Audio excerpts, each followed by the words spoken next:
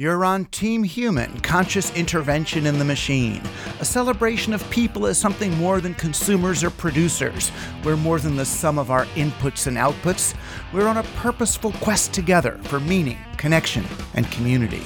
It's never too late to find the others. I'm Douglas Rushkoff, and you're on Team Human.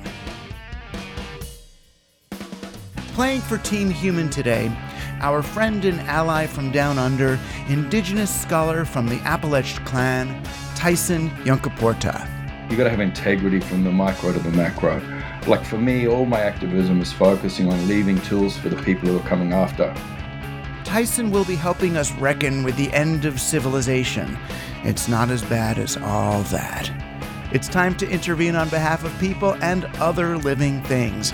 I'm Douglas Rushkoff, and we're all on Team Human. The first time I ever spoke with today's guest, Tyson Yunkaporta, was when I interviewed him about his book Sand Talk for Team Human last year. And I felt an instant kinship with Tyson. He's got a non-judgmental way of experiencing the world and people that I really admire and hope to emulate. I had something of an agenda when we spoke. This was less for a Team Human episode than to work out some ideas for my next book about feedback and iteration and whether the tech bro pedal to the metal linear approach to progress may just have generated the circularity it's been trying to repress all along. But it felt right to share this with all of you as the boundary between Team Human and everything else I do continues to dissolve. I had so many, maybe you did too, but I'll admit, I had many thoughts since we spoke last, and it was almost as if that whole time was a good clearing of the throat in a way for us to just meet. And when it was over, I felt like, okay, now we can have a conversation. Yeah. And people loved it. I explored a lot of things after I talked to you. It sent me down a lot of rabbit holes. Yeah, and I've kind of tested stuff out. You know, I've gone through a lot of thoughts talking to other people and on lots of podcasts and things like that. What was that show, Netflix, The Social Dilemma? Yeah. I did pretty much like they did and stole about half your stuff. And well, you're not stealing, you know? You know, as like provocations to start conversations, you know, talking very much about like your angle from your people's point of view of how writing affected time and timeline and all that kind of thing. I've used that as a jumping off point for a lot of little experiments. It's been cool. Oh, well, that's great. I mean, it was funny after we had that talk and I told you about that. We were talking about the Find the Others, you know, and how I got it from Leary and then kind of changed it, you know, to mean the other others. And then you were suggesting that I think about others in terms of, you know, non-human others. Yeah. It's funny, you know, how I think I told you about how, you know, shortly before Tim died, he tagged me and said, all right, you're it. And I kind of want to tag you the same way after our talk and tag you. Okay, you're it. You know, to take the torch, you know, take the baton of this generational relay race and take the next few rounds until you find, you know, someone else who's building on these ideas further, you know, and I feel like you're taking them kind of further than I can, which is encouraging, not scary. It's it's calming in a way. It's like, oh, not that I'm going to go retire, you know, and just go to go out to pasture now, but and oh, good, you're continuing and extending things beyond where I can take them myself. Now, I'll tell you, I mean, I'm, you know, and I was inspired by a lot of your stuff, and particularly, you know, the story that you told about that you were taking these kids out on a school trip of some kind, and you gave them this assignment, and one of the boys was, you know, looking out at the ocean, and he hadn't done whatever the assignment was. He was supposed to draw or come up with something, and he told you about how, you know, that we take the sand from the ocean and try to build these buildings, but eventually the buildings will get sucked back in. And it was such a great metaphor for me for civilization. And I started to think about that progress itself, which is partly the fault of my well-meaning people, the Jews back in the axial age, what we're just talking about, when we got text and we got linear time and we wanted to, okay, now that we have linear time, we have a history and a future, let's make the future better than the past. And in some well-meaning ways, they ended up kind of fetishizing progress and change and the future and directionality. And they ended up replacing the circularity of indigenous peoples and migratory cultures with the linearity of Western civilization and progress and all. And they got to the very end, they got to the West Coast and then realized, oh my God, we're out of room. We're out of everything. Where it brought me, though, is then what does one do? I know I don't want to, and I've for years, I've always, pushed against whenever someone says, oh, all we have to do is get people to think this way or get people to do this or get people. Once you're getting people to do stuff, I know you're in propaganda and it's over. But I'm kind of wondering, do we get rid of this? Do we just purge ourselves of this idea of linear time and progress and all and go and retrieve the circularity of indigenous and migratory people? Or do we somehow combine them together into some spiral that's both circular and linear? Or is all of that striving somehow? And do we try to stop striving? So that's sort of where I'm at. I'm trying to figure out whether to just let Western civilization kind of end itself? Was this all just for naught? Or is there some part of this that gets integrated with the sensibilities that you're now bringing to the table? Well, I guess there's that integral theory that's getting around. Yeah. You probably keep coming across that. I do. Yeah, and Ken Wilber and all. Yeah, especially in this space. It's the industries that have sort of sprung out of this vague, undefined, unnamed space that we're operating in, they're producing a lot of different sort of tech that's not tech, a lot of social tech and governance tech and things like that. That's more sort of theories, etc. So like integral theory, that is on a spiral, as you say. This sort of, they're talking about it in terms of development, but trying to show that, you don't lose anything from the previous stage and that your previous stage is not inferior and it's not like a thing that you're supposed to progress through, but it's something that's unified. That's what they're trying to say, but people are still approaching it through the coaching industries and the corporate consulting and all these kinds of industries. They're kind of approaching it in a linear way anyway. Yeah, the sort of self-improvement. And they're progressing through. Yeah, each level's got a different color. It's like karate belts and you know what I mean? So they've kind of leveled the thing that was supposed to get rid of levels, was my understanding from how Ken Wilber talks about it. But I think that's just going to keep happening for a bit. And look, I don't know. I did object to you like claiming that your people had invented this thing too, because that'd be the same as, me blaming my people.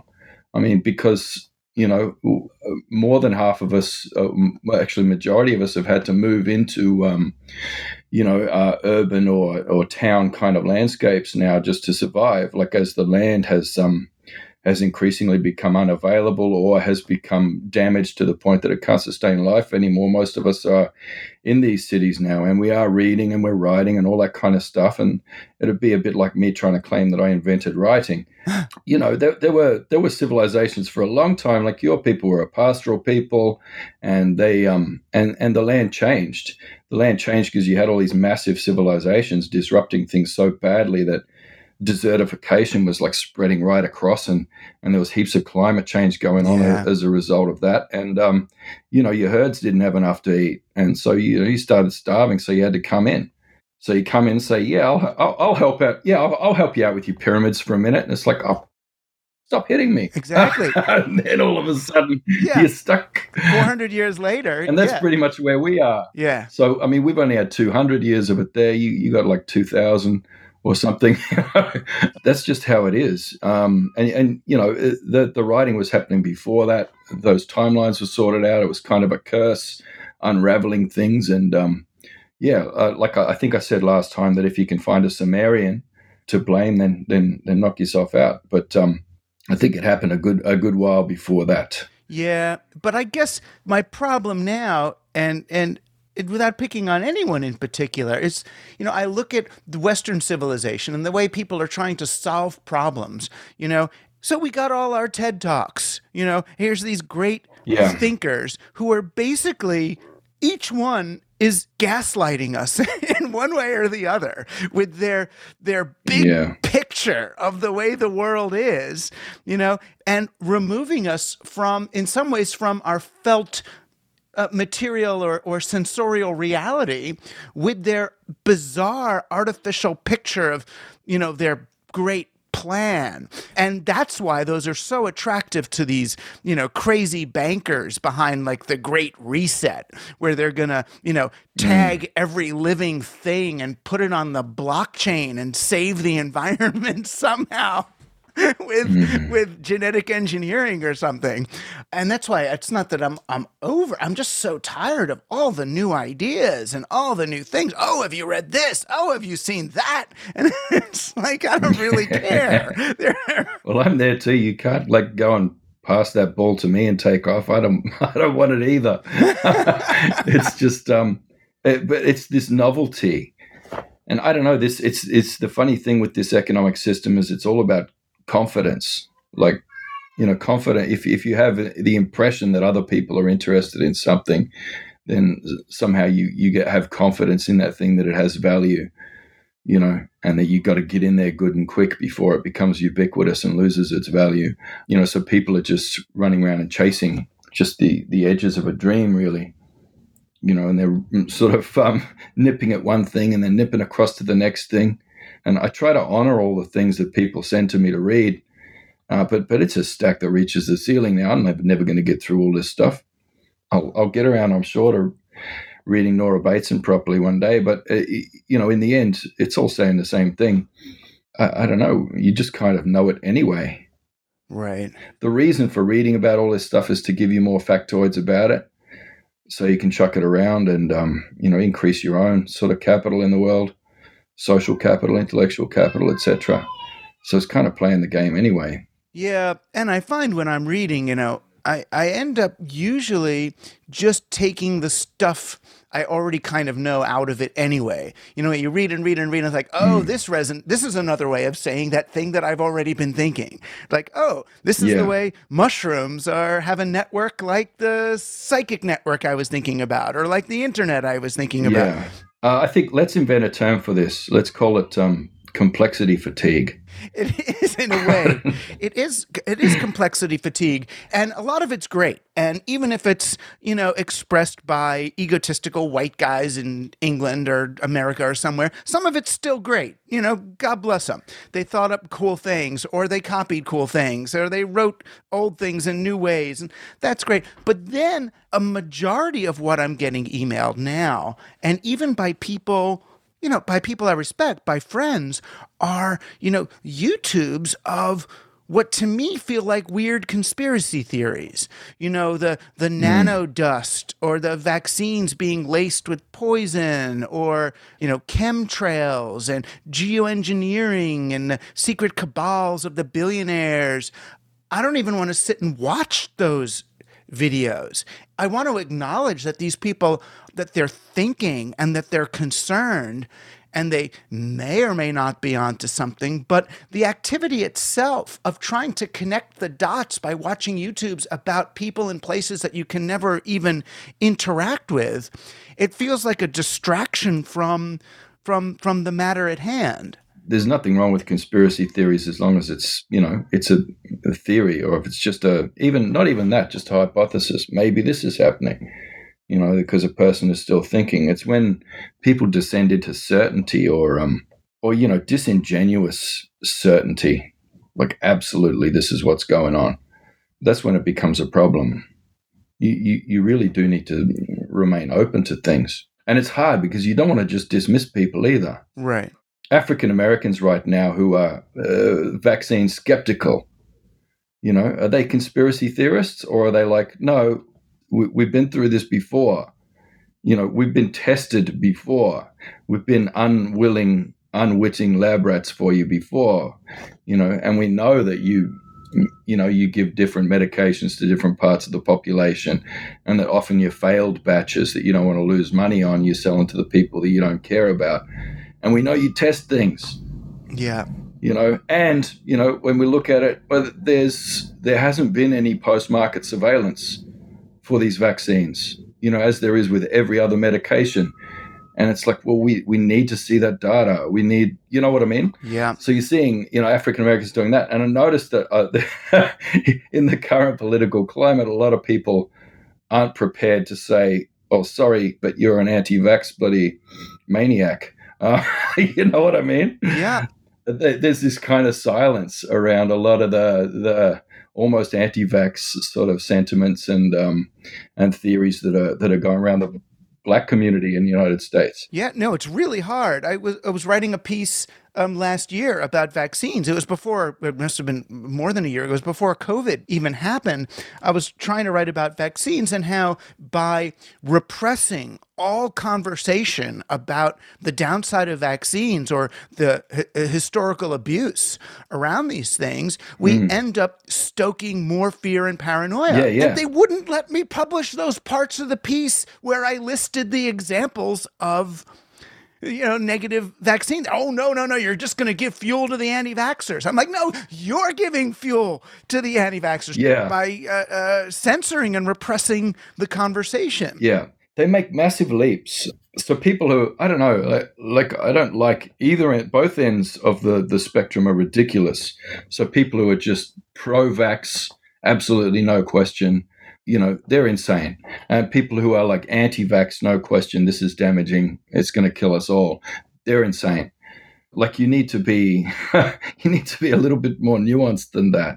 I think, I don't know, but maybe just people aren't mature enough to be able to handle actual information. For me, it's still just questions, as with everything else, that you ask as a person, and you try and weigh up as much as you can, and then you talk with community and you try and figure all that out. It is very difficult. It scares me when I remember the first time that my ears pricked up about vaccines was, when I was a doctor was jabbing me and with something, and I was asking about side effects, all that sort of thing, and said, no, it's safe and effective. It's 100% safe and effective. Like he kept saying to me over and over again, and then I was like, oh, that's good that it's 100% safe and effective. And then he goes, just don't go near any pregnant women for a couple of weeks. And I'm like, whoa, what will happen to them? No, nothing will happen. Nothing will happen. It's 100% safe and effective. Just dear God, don't go near any pregnant women for 2 weeks. And I'm like, well, so what? Should I isolate for a couple of weeks? Like, because I might go to the shop. I don't know if she's pregnant or not. I'm walking past her in the aisle. No, it's fine. It's 100% safe and effective. Just 2 weeks, no pregnant women. And what will happen to them? Nothing. It's safe and effective. I'm like, okay, all right, I'm going to have to read a bit about this. And, so I said, can you just send me the papers, direct me to the research with the control studies, the studies with the control group and all that sort of stuff. And there aren't any, apparently. They don't have any randomized controlled studies. I think there's one, but the control group is just getting another vaccine. That's all they've tested it against. So they haven't done any studies against people getting a placebo or people, and rightly so, I guess that they say, well, that would be really unethical to not give one group, a vaccine, because vaccines are amazing. So, you find this sort of thing, you've got this action reaction, with both sort of sides just sort of, closing ranks and just having to talk bullshit and go round and round in their own circular arguments forever. But that doesn't help me because I want to find out about this thing. And part of it, though, is that and I feel okay with it, I don't feel qualified to really make an informed judgment about these things. At some point, I've got to let someone else make that, some other trusted person in my life make that decision for me. And I feel like part of what's going on now with everybody watching all of these YouTubes about each different thing going on that may or may not be true, it's kind of putting the burden of almost scientific investigation for everything on everyone. And that's not really the way the world works, and not one as complex as ours. And everyone's expected to have certainty on every issue. Right. And to have a position that they then defend like it's a hill in a war or something. Who the hell can have 100% certainty? It's just insane. But like you say, you have to have a proxy. Yeah. On every issue, you have to have people that you defer to. It's like, well, this is the person who has the story for this. This is the person who understands this. I don't know if you can get a few people like that who are all with kind of different positions. Then you can look at it and say, okay, what's the same between these people's opinions? What's different? Where do they differ, and how have they arrived at that? Which process do I trust the most out of those? So where do I lean towards? But then also thinking about, well, what's the aggregate of all these stories now? And what picture does that give me? Right. It gives me a cloud of uncertainty, but try and figure out where's the probability of the truth appearing in that sort of quantum cloud of information at any given moment. And you need to be fluid with that and move with it, because things change. Things change. Your grasslands dry up, and you got to take your herds into Egypt and help out with the pyramids for a bit every now and then. I mean, I do like the idea of having, different proxies to help with different things, and even to have our own areas of expertise. So someone will come to me about, what about my kids in social media, or, something that I'm supposedly, expert in. I can have my opinion about that and not have to have an opinion about whether, the Philadelphia election machines got hacked by a Chinese, I wasn't there. I don't know. It's this guy got elected. Yeah. We're done. There's a certain point at which it's just not my, you know what I mean? I'm not a global CSI agent deconstructing every, every event that's happened. And that's okay. Yeah. What it gets me to, though, is, for the last, maybe since, 2009 or 10, I've been on something of a lefty activist bent. I guess it was really, Occupy Wall Street and all, and we're going to make the change and be the change and all that. And I started teaching at a city university because I want to be with, working class kids and teach them, Marxism and media deconstruction, and we're going to get the world better and be activists. And I'm kind of wondering, how do you engage with kind of activism and social change? There's, such a wide spectrum, from these guys at Davos now who want to do the Great Reset and think they've got the plan for everything, to my friends like, Grant Morrison, who's writing comic books and say, just stay away from all of that, just be an artist and have fun. Yeah. Where do you kind of see yourself in terms of, we know the world has terrific problems, and climate change and civilization and economics and repression of different people, and all the kinds of stuff that we've both written about. What do you see as your role in affecting change, if any? A lot of people think Occupy was ineffective, but I thought it was the most generative movement that's ever happened so far. And it was because of the distributed governance model that they were trying out. It didn't meet any objectives or aims or, KPIs or anything like that. So it was regarded as a failure. It didn't have great branding because not much time was spent on that. It was very collective, and it hasn't stopped.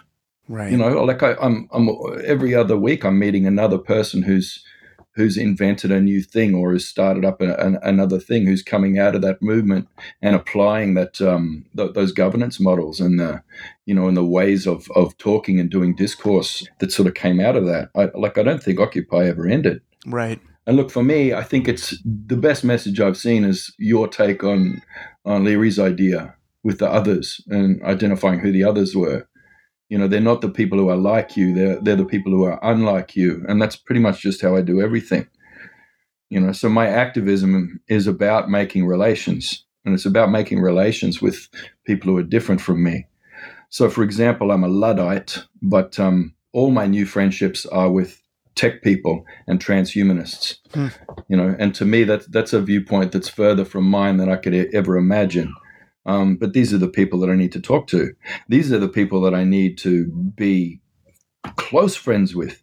We had, like, I don't know, last year, a couple of years ago, we had a family living next door, and they were nice, but they were quite racist, I guess. And they came out, and one day, like, the dude looked at our daughter, and she was in a little dress, and she doesn't wear dresses much.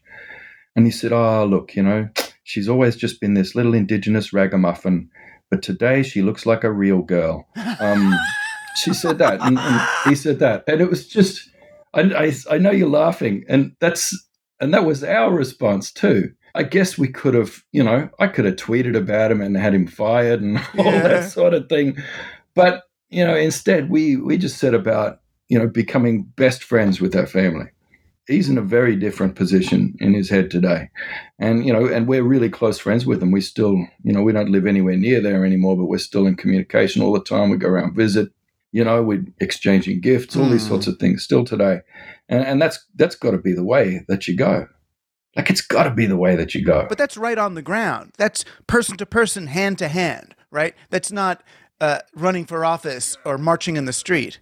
But that's got to be how you live, and out of that comes your bigger stuff. You gotta have integrity from the micro to the macro.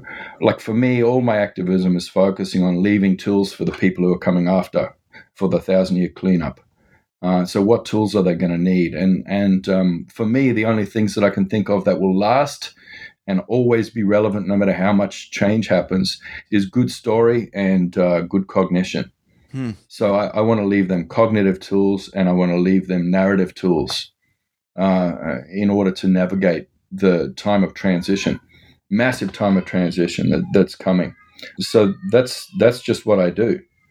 I'm not interested in struggling to try and make, like, I keep using the metaphor of you can't make a dog a vegan, and this economic system is a dog, and he's not going to be a vegan. He'll either die or he'll eat you if you do that. And I just don't think that it's worth my time, wasting my time on making some tweaks to try and make it a dying system feel a bit more fair while it's in its palliative care stage. It's like, well, I'd love for somebody to just switch off the machine and let it die, but that probably won't happen for another decade or two at least. But in its dying phases, I'm not interested in trying to make it feel more fair while it goes over the cliff. It's just like, no, well, I need to be looking to the next part. I need to be looking ahead. So, any work I do is in that part of the time frame rather than this one. And just to be clear for our listeners, particularly the tech ones, I mean, when you're talking about the next thing, you're not talking about a blockchain. No. Well, for me, yeah. I just keep saying, I don't know why people are still talking about it. I keep saying they're called rare earth metals for a reason. And, when you're refining these rare earth metals, produces radioactive waste. There's only so much radioactive waste you can store, and we still haven't figured out how to store it for longer than a few centuries. And it'll be at least 1,000 years for it to, get past the half-life and all that sort of thing. And we don't know how to store it without it leaking. So, I mean, we've got a few things to look at. And just the idea that there's, just this, the future, by 2200, we're going to be in flying robot cars. We will be flying robot cars. It's like, nah, that's not going to happen. Like, sorry, it's just not going to happen. So what I'm trying to do, I hate this tech, but I'm engaging with it because, that's what I do. I go to the others, so I'm engaging with it, and I'm looking at the cybernetic side of things and just trying to just tweak people's stories a little bit. So a lot of the assumption stories, of bad narratives about the past that they're taking as baseline data that's absolutely true. I try mess with that a little bit. And I also, I just try and show that there are other ways to get to these affordances that you're after. There are other ways to do that, and they're pre-existing. But maybe we'll talk about later some of the things. I've been, thinking about how to resolve the energy side of things, and I'm stuck in the middle of a do I or don't I of sort of showing how spirit works and the physics of spirit. As an energetic system that you can find all these affordances in. And I'm trying to figure out if that would be I mean, I'm getting a lot of feedback from people saying, no, don't do that. That will kill everything. And feedback from other people saying, yeah, you need to do that. That'll save everything. And I'm like, I don't know. So I'm just kind of sitting stuck. I think you said at the start. I'm stuck right Well, now. I'm in a similar thing, almost thinking about it, behaviorally. So Yeah. as you were speaking before, part of what you were suggesting is that, I mean, the problem with so many of our, seeming energy solutions like Elon Musk's cars or solar panels or all those things is you're really just kind of going down the table of elements, finding a new rare earth metal to stick in your solar panel or in your rechargeable, renewable energy car.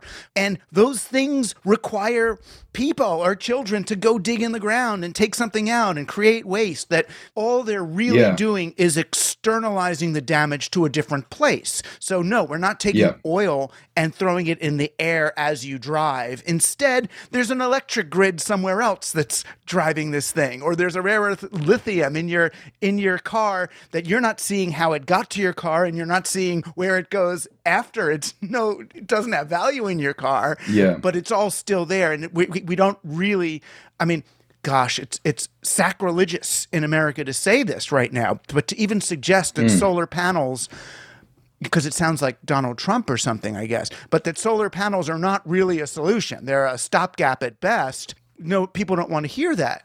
But then I start thinking that, well, and this is what, I don't mean retirement, but part of me thinks that human beings have to learn to live at scale. And that's both emotionally, we have to be satisfied. If a room of people are nodding at what we're saying, that's got to feel as good as if you have 50,000 people listening to your podcast or 1 million people buying your record album, because we have to start living at scale and locally and finding satisfaction in the eye contact from our friends and the touches from our loved ones, as opposed to the million likes on Facebook and all of these energy extractive, soul extractive systems. But it almost begs the question of then whether does one then finally, isn't it appropriate for me to say, well, I've made all these books and all these podcasts and done all these things. It's time, in a way, I should step off the stage and start practicing what I preach, teach my students in my classes, and I'll get interviewed occasionally if someone wants, but stop. I mean, I feel like I'm in some ways, the example of the thing that I'm railing against.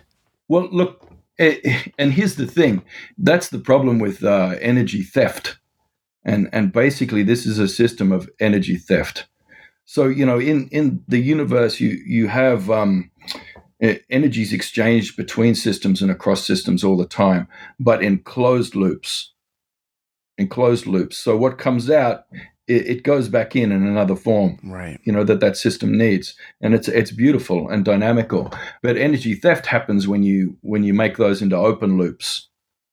So you got it coming in, but it's not going back. Right. And so we have this with energy. We're stealing across. So, we basically unspiraled time. We've turned it into a line, and then stealing from the past, stealing from past energy on that line, with the lives and spirit of those things that died and been sitting under the ground good and safe for a few million years. So that's that idea of that energy theft. Yeah. It's an open loop because you can't send it back. So I've been trying to think of ways to show people that, and also trying to find solutions from that way. I look particularly at the exchange. There's an exchange, and I guess we'll get into the spirit side of things and the trips that people are doing, in the tech world, DMT and all that kind of thing. But there is an exchange constantly of substance of spirit across from the spirit world and to this world. That's happening all the time and going back again. It is a closed loop. There is a cycling of energy and a communication that happens between what we call Earth Camp and Sky Camp. But lots of other people have different ideas of how they describe that. And, I guess in physics, you'd look at, M theory, and it's just going between different membranes or whatever. It just keeps going. It's supposed to cycle around and back through. And I can see, ways of doing things and ways of showing that, and showing the way things are sentient and how spirit comes into things and moves things and that pattern. And I was trying to figure it out. I was trying to figure out how I could do it with bug shells, to show that property. So there's bugs like bees that, they still can't figure out how the hell they fly. So I was trying to figure that out, but it's too small. Near that Heisenberg thing, like the smaller things get, the more uncertainty there is. So I scaled them up a bit. I was looking at willy willies, we call them here. And they're like little whirlwinds, like tiny tornadoes. And they go across country. And we see that as it's filled with a spirit that's popped up temporarily and is coming across and it disorders things. And so there's a specific part of that whirlwind that you've got to throw a stick into. And you throw it in, and if you can knock that out, then the whirlwind stops. I did learn how to do that, so I can stop those willy willies.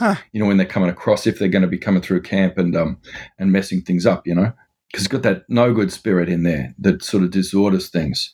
But anyway, the part that you hit with it is the part that attracts the whirlwind to warmer air. Does that make any sense? Yeah, but it sounds like magic. It's the part of the system that is attracted to warmer air, so it pulls it towards it. So in a way, it's sensing the warm air. So that's the sensor of that system. And so that system, you could prove it under that. That's measurable, and you can prove, this is sensing things and then making decisions and moving itself in order to extend its lifespan. This thing, it's a living thing. It is a thing of spirit. And so I was looking at, how could you keep that loop going? Yeah. Have that thing going around indefinitely and keep spawning and respawning these little mini tornadoes in order to move things, to produce energy. And then I just thought, that's the things that will be happening in spirit, they will be so no good that it will be an aberration. So I moved away from that. Then I started thinking about that, one of the most efficient motion machines on the planet is the belly scales of a snake. So how those belly scales ripple, and that's what moves them. Right. It doesn't use very much energy at all to do that. And so I was thinking, you could probably tinker like a synthetic one of those, just those belly scales, and just have it with a tiny charge that's triggering that rippling motion. You could wrap that one around a wheel or a barrel or something and start it spinning. And then the static between it and the barrel, could feed back into it, but then a small part of the energy that's produced by the barrel spinning, that could go back into it as well, and then you got surplus energy. But then you have to ask yourself, where am I stealing that free energy from? Right. If that works, where am I stealing that energy from? Because, and this is the problem, everybody's been going for that holy grail of perpetual motion machine, all that kind of thing. But it's basically you're trying to steal energy from a system. So from my mind, that you would be stealing energy from a serpent dreaming, that you'll be stealing energy from that system and bringing it into this one. But if you didn't have a way of closing that loop again and sending something else back, energy in another form that serpent system needed, you would be undoing creation in the act of doing that. Right. So I keep trying to struggle with these. Every time I think of a way that I could run this experiment, I could set this up in my lab, I could make that happen, and then show that there is energy that can be moved around from different places, and that's measurable, and you could, do it like that. But I don't know. I find when people take things from other traditions that have spirit tech in it, they refuse to acknowledge the spirit side. So, you've got mainstream Western practitioners using acupuncture now, but refusing to acknowledge the energetic system. Right. Because that's spirit side, and that's not measurable and that's not proved. But we can prove that if you stick a pin in that point, that does have a beneficial effect. So yeah, we'll use it, but we're not going to acknowledge the spirit side of things. Well, it's not even just the spirit side of things. It's almost, simpler when you look at it, almost through the lens of capitalism and Western progress and Wetico and colonialism, that, this is what I've been talking about on an economic level, that bounded economies allow the money to circulate, and you end up, circulating the same money through a community, and they get wealthy. They can double dip. But when you extract money from the community, like the Walmart or the Monsanto that's taking the money out, you wonder, well, it's the same activity, but now the people are getting poor. And why is that? Or when you talk about energy theft, that, what the progression of science in energy has been about figuring out how to basically burn longer time spans in the same moment. Yeah. Well, it's opening a lot of closed loops. Right. So we take a 200-year cycle and burn that. Oh, now we get coal. Oh, now that's a couple of thousand years, and then we'll get dinosaurs 10,000 years, or get uranium is however many million years, and let's burn that. That's it. And again, I don't think the problem is that it has to be completely a perpetual motion machine, but that it's not even, the contract is not even entered into with the spirit of circularity. It's just the spirit of, that I want it, burn it, good. Now I've made, it's the illusion that they can go in one direction. Or as I've been saying to people, the idea that you can, make a car that goes fast enough to escape from its own exhaust, that the externality is there. And I had suspected, I guess I had hoped. I read a lot of, Norbert Wiener about cybernetics and cybernetic theory and all. And I was kind of hoping that digital technology, because it was cybernetic, because it's all cycles, it's all circles, that it would kind of hoist us on our own petard in the West. That in the end, that as we pushed in that one direction, we developed this technology that's circular, that feeds back. And in some ways, we are seeing that in the kinds of things that are feeding back or coming back through cybernetic systems, through whether it's digital media or digital tech, that, maybe, just maybe, although that's a very optimistic notion, but maybe they have accidentally reintroduced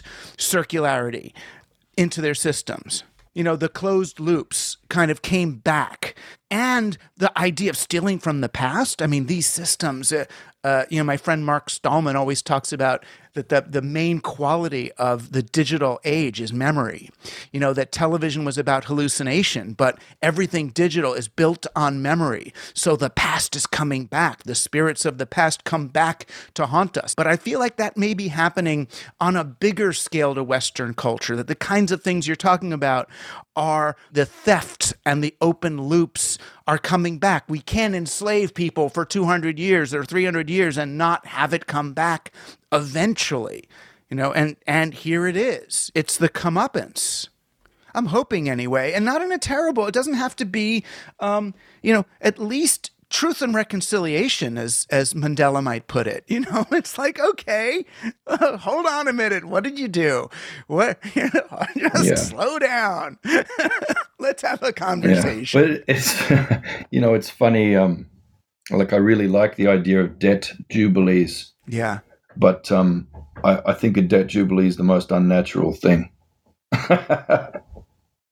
Even though, it's probably the only thing that could kickstart this global system and make it work for a few more decades. But look, it's an unnatural thing. The universe doesn't do debt jubilees.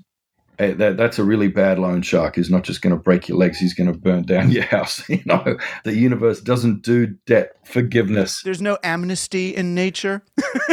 You can't just click delete and get rid of a few zeros. Well, right. But the billionaires know this. This is why the guys at Davos are talking about the Great Reset. They want to change the world and fix everything. But the real thing, they're not really looking to fix the world so much as to get away with what happened. Yeah, it's insane. I mean, I did look for a while at that Imperative 21, which was sort of funded by the Ford Foundation, all that kind of thing. And I haven't heard anyone talking about it. And I keep raising it. People go, yeah, heard of it. And it's like, hey, have a look at it. So they're talking about stakeholder capitalism. Mm-hmm. They're talking about rebooting capitalism, in a way that sort of will make people feel better about capitalism. No, it's going to be really fair and it's going to be really green and all this sort of stuff. It's going to be basically business as usual. We're still going to have land as capital, and that'll be most of the capital in the world. And then we're going to keep leveraging that into infinity. But hey, we're going to really make sure that black people are equal while we're doing it, and that the environment is going to be a priority, and everything will be fine because that's all stakeholders. So it's like capitalism 2.0, with feels.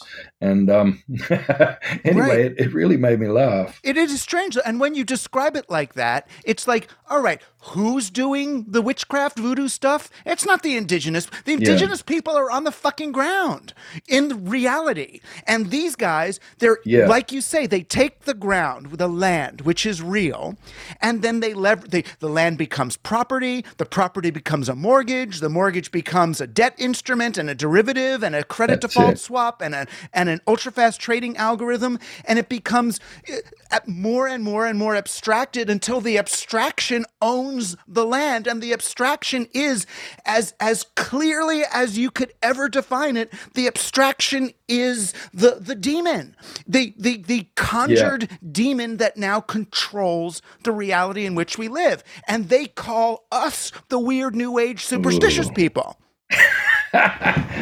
Demon. Well, let's talk about Maxwell's demon.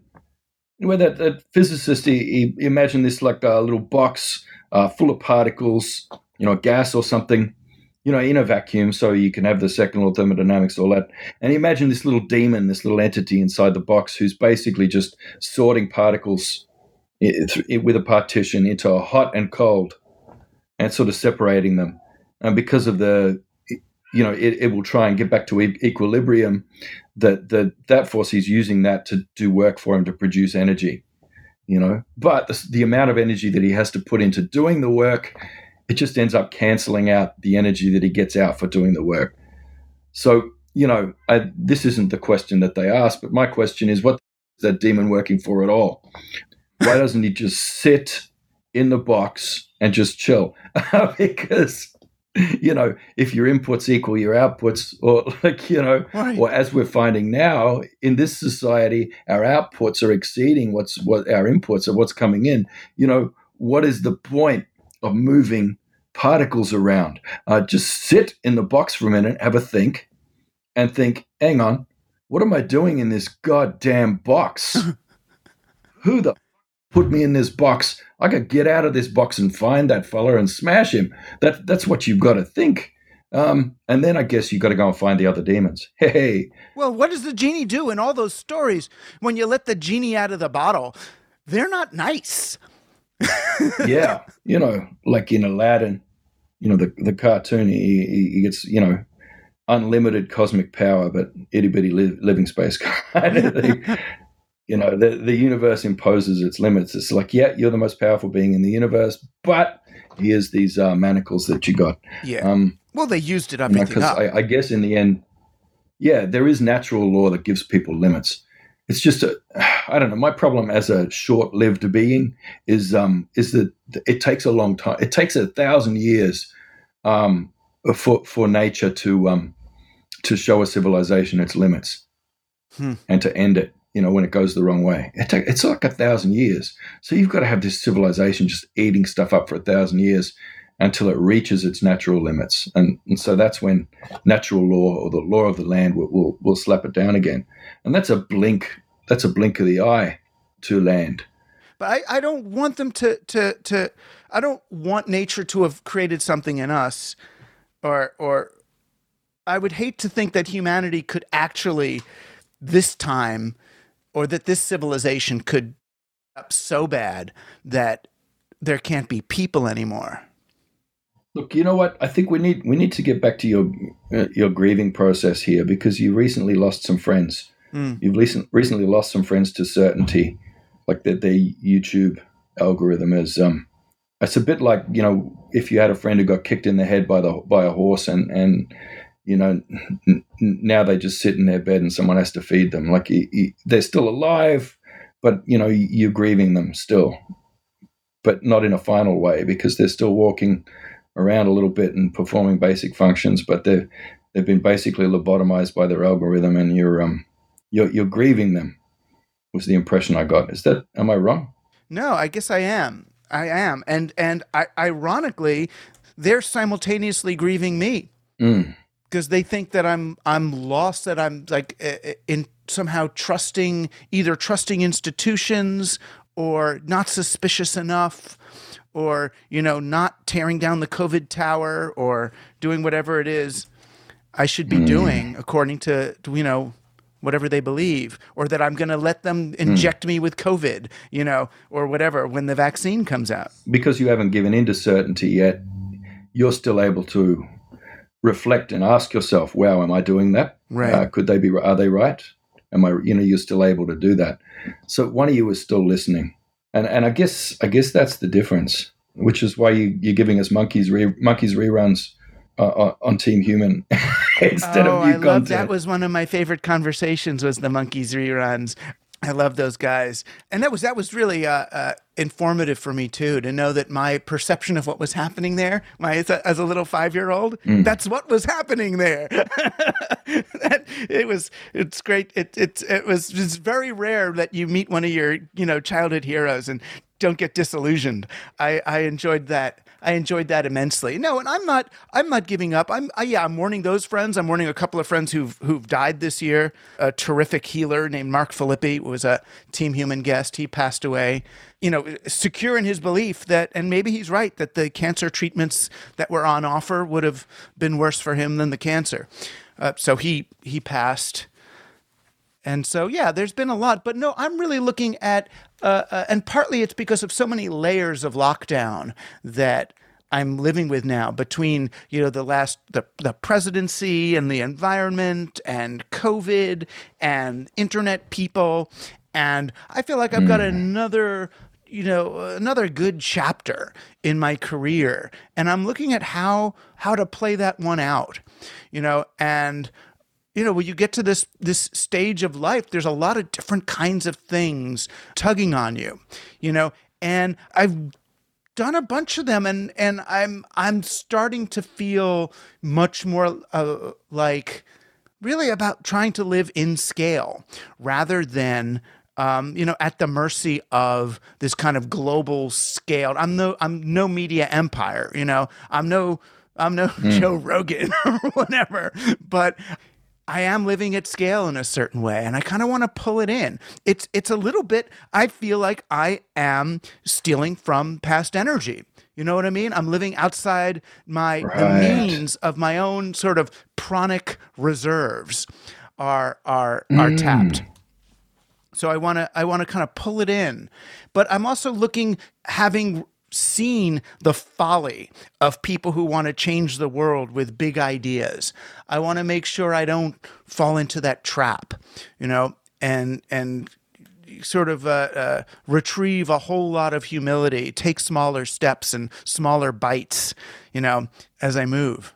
See, the worst thing is that I wrote the book before I knew you existed. Like, I found your podcast and your books after I'd already published mine in Australia here. And then I started reading it thinking, oh, God damn it, I would have written a completely different book if I'd known this before. And so now I'm kind of cannibalizing all your energy and sort of, using that as provocations to build up, new lines of inquiry and thought and things like that. And I'm using yours too, and that's the thing. Yeah, and so there's feedback loops happening, because there are people and I remember you saying this when people were going, oh my God, Dougie, they've stolen your ideas. And you were like, no, that's not how that works. These things go around. It's really good to see that. And then that's feeding back in, and then I'm getting more ideas, and then that's going around, and that's all how it works. That's how Team Human is, and I guess you're just living that. And I guess maybe you've just reached that point where you've got to decide, like you're at the stage where there's enough people listening to you that it's like, well, now do I scale? Do I Rogan this up now or step back? And maybe you've been sitting in that halfway place for a long time. My ears pricked up at the start when you said that you were stuck. As long as you're stuck and you're not quite, committing to something, but not quite giving it up. Anyway, so when you said it, I thought, hey, he's there too. Yeah, and not being able to admit that is, why so many people proceed blindly, and crazily into whatever they're doing. They leap head first. And I think it's fine. I don't, stuck is in a way it's a right word, in a way it's the wrong word, because it's I don't think we're stuck. I think it's okay to take a moment and to pause a moment, and I guess the stuckness has to do with, I want to make sure I've got some regenerative closed loops as I continue. Well, that's my woman asked me the same thing this morning. So what are you going to do to get unstuck? And I said, well, I'm just going to keep waiting. Waiting is a valid action and valid behavior. Oh yeah, it's active. And 90% of the time, it's the best reaction you can have is, my old people just in my ear all the time. Yipaka, kulpa. Like, you just wait, slow down, stop, wait, observe, and then, and you'll know. Yeah, that's good. Well, it's good to have you on this journey. Even though I can't tag you and make you it, I can make you they or we. Well, I think it's just a slower process in our way. Yeah. Like that might take a year or so.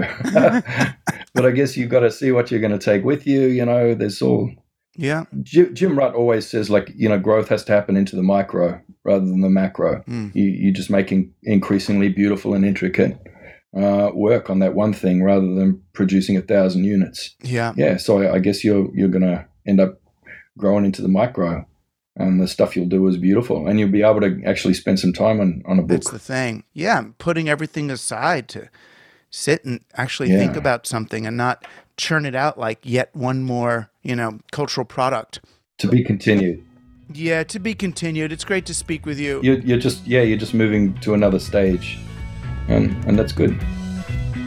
Thanks for being on Team Human. Our guest today was Indigenous scholar and member of the Appalachian Clan, Tyson Yunkaporta. You can find out more about Tyson by reading his book, Sand Talk, or checking out the links at teamhuman.fm, where you can also become a supporting member of the team. Until next week, I'll see some of you in the Discord and the rest of you in those liminal spaces. Team Human is produced by Joshua Chapdelaine and edited by Luke Robert Mason. I'm Douglas Rushkoff, and you've been on Team Human, our last best hope for peeps.